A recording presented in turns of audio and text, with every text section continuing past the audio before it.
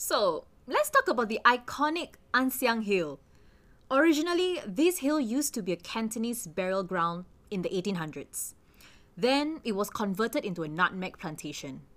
Nutmeg was a scarce spice in the 1800s, extremely profitable and highly sought after by the Europeans. Huh? Why? Well, the Europeans believed that nutmeg had the power to ward off viruses, like the common cold. They even thought that it could prevent the Black Plague. As a result, the spice was worth more than its weight in gold. Wow, really? Yeah. Yeah, amazingly, the soil in the hill was particularly fertile and the nutmeg plantation soon thrived. Wonder why? Must be because of what used to be buried.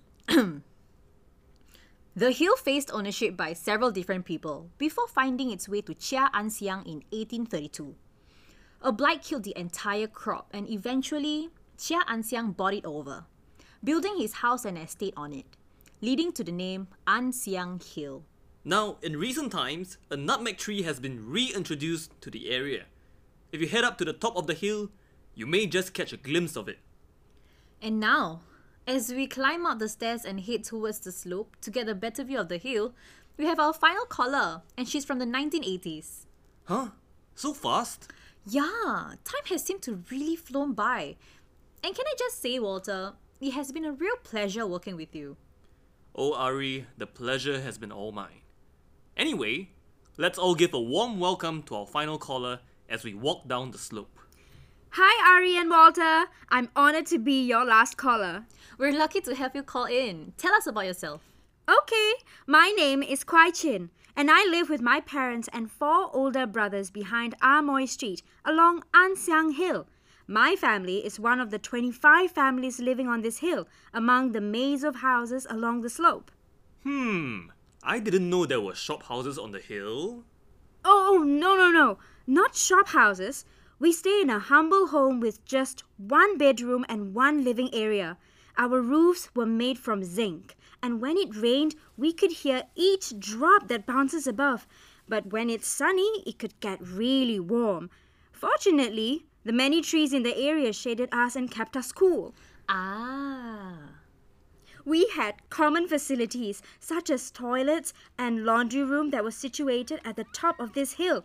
It is where I would meet up with my best friend daily to catch up. We even talked about that cute boy who helps out at his father's noodle cart along Boon Tat Street. Oh, there was also a well at the foot of Ansiang Hill, where we also used the water to wash our clothes, collect water to drink, and really just for anything else. We didn't have streams running through Chinatown, especially in Telok Ayer, so the well was like our life source for a long time. But unfortunately, these wells were also located near the drainage system, which resulted in them being often polluted with sewage, and many people fell sick. Oh no, that is horrible. You know, I have never seen a well before. I am going to take the stairs on the right of this gazebo for a closer look. Okay. Speaking of sewage, before we had flushing toilets, night soil was collected in buckets.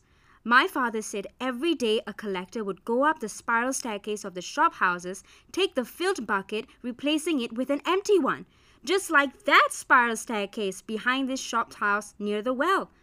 If the truck was not scheduled to collect in a certain area, the collector would use a shoulder pole with 2 metal containers and collect the night soil in there.